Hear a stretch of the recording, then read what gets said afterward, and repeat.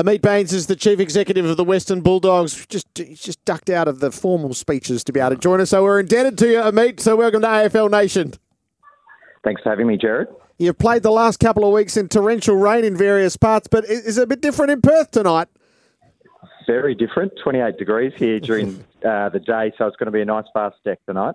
We've all been pondering the fortunes of both of these clubs tonight, the Dockers and the Bulldogs. Give us your top-line summary of the first 5 weeks of the season.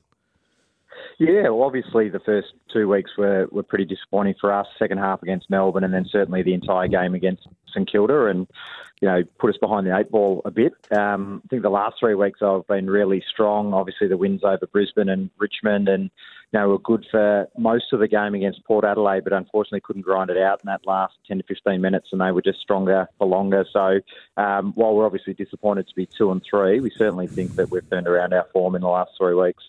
Ameet, you obviously had the week, or the club has had the week on the road coming from SA to WA. What's been the feedback coming your way in terms of the preparations and making that decision to keep the players and the staff on the road?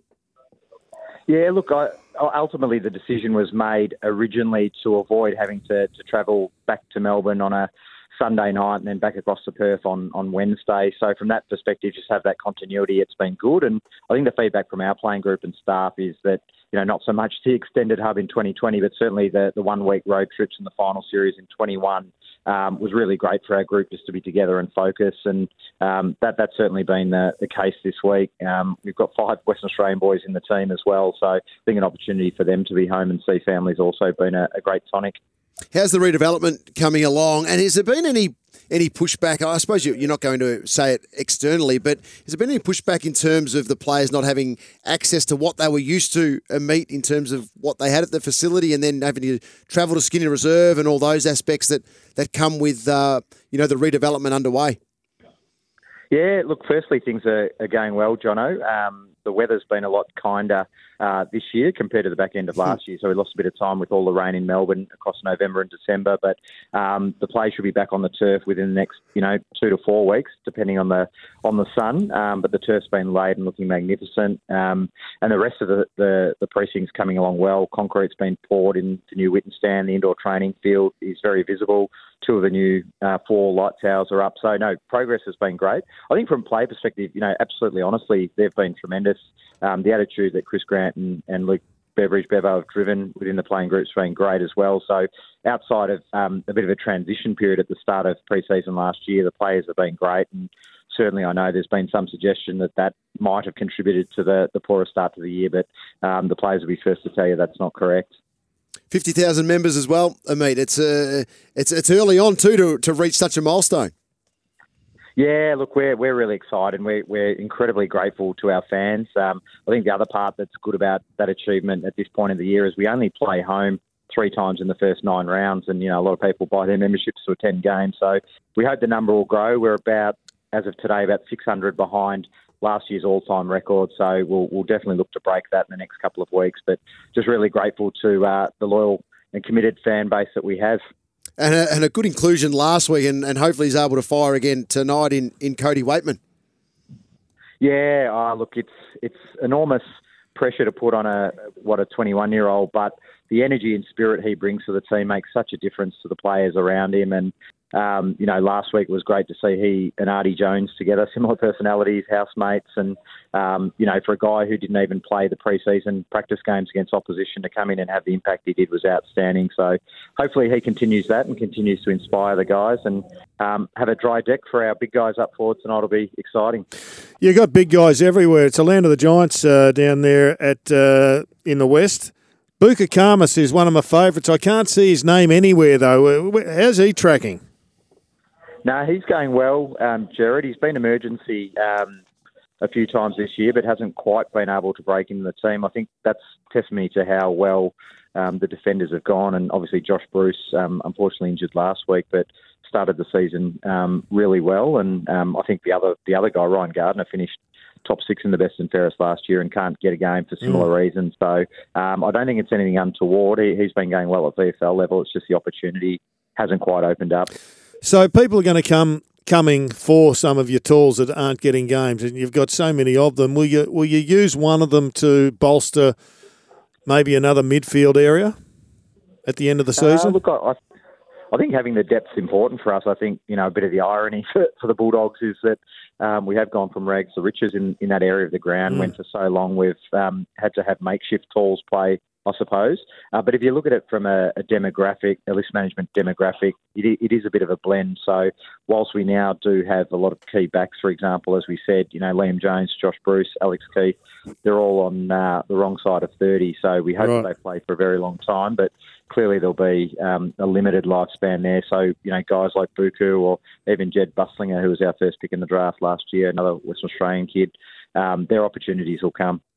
Ameet, the players, the coaches, they'll only look to what's coming up next week, but you can look ahead in your role. And tonight's W is critical, because then it's the Hawks, GWS, Adelaide and the Suns leading into, coming up towards the buys. The next 5 weeks for the club is huge in terms of the context of the season.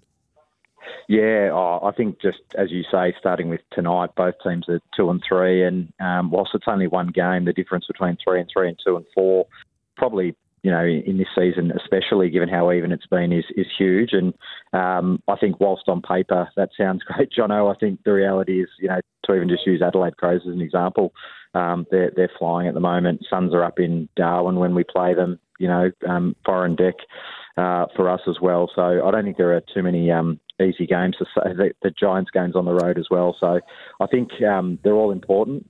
We need to get some momentum up, as you say, because I think the tonic for us, which is no guarantee again, but is a nice suite of home games on the run home. Put your coach's hat on. What area of the ground do you need to get better at?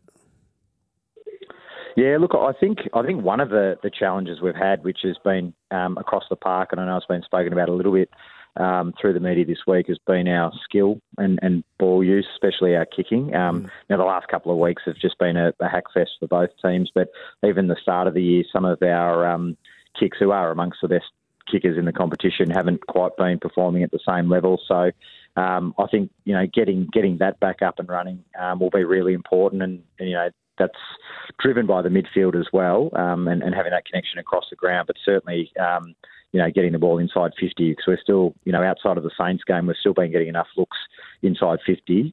Just a combination of the ball use and the pressure has meant we haven't scored enough as we should have. Yeah, it's hard to actually ascertain what context your stats should be. I mean, you look at your forward line, you're 18th for a lot of things in your forward line. You look at your kicking, you're 18th, but you've played in a flood the last 2 weeks. So I know the season is 5 weeks old, but it does compromise to some degree stuff like accuracy of kicking and capacity to mark the ball. Yeah, no, it does. And, Freo will no doubt, given their game style, be relishing the conditions tonight. But I think for us, to have a settled forward line that's now played with each other, with the exception of Cody, who's just come back in, but in terms of the tools, played with each other now for a few weeks, to have that opportunity on a dry deck and to give them a better chance is something we're looking forward to. And, Freo have been a really strong defence. It's been a little bit more challenging for them this year, but they were exceptional last year. They're only behind a Geelong from a defensive points conceded perspective. So great conditions and a great challenge for our guys. The discussions you're having with the football department, Ameet, is there anything on the agenda already for what sort of resources you might just have to start thinking about to add as an addition to the football department, whether it's for the remainder of the year or certainly, as you know, you need to start looking for 2024 and beyond? You're looking for a job, Jono? No, I'm definitely not looking for a job. Yeah, come in for a coffee, 9 a.m. Monday, Jono. You're looking for more volunteers, obviously, mate. I didn't lead it for that reason, mate. At all. No, look, we made some significant additions in the coaching space over the summer break. So effectively added 1.5 coaches in Brendan Lade full-time and Steph Martin, who obviously retired, sort of 0.6 or 3 days a week on the main training days as well. So we feel from a coaching perspective, we're actually in a really good space at the moment. If you fast forward to the start of next pre-season, we'll be in our new facility. And I think from that perspective, we're really well placed. So it's just a question now of doing what, the bottom line in terms of what performance demands is, and that's winning games of footy. There'll be a lot to learn from Gather Round, Ameet. You were one of the two sides who had to play the home South Australian teams. Is it a disadvantage? Is it too big a disadvantage? Is it the sort of thing you should only be asked to do once in the duration of what will now be a 4-year stretch? Yeah, look, I'll probably separate the two sort of from a club perspective and just from an objective observation. Clearly, there's an added benefit to the Adelaide teams to have that extra home game at Adelaide Oval in front of what was, not a full house of their fans, but the majority of their fans. But from our club perspective, we were happy to play there. We've got a really good record at Adelaide Oval in recent years and against Port, so we didn't see it necessarily in that light, but objectively that's the case. I think what the AFL would also say as part of those discussions is that they've tried to ensure that both ourselves and Carlton didn't get an extra interstate game on top of playing the South Australian teams in Gather Round. So, if that can be maintained going forward, then I think that's an appropriate balance as well. Yeah, so the number of travels stays the same. Yes. Yeah, okay. So that's a relatively good compromise, isn't it?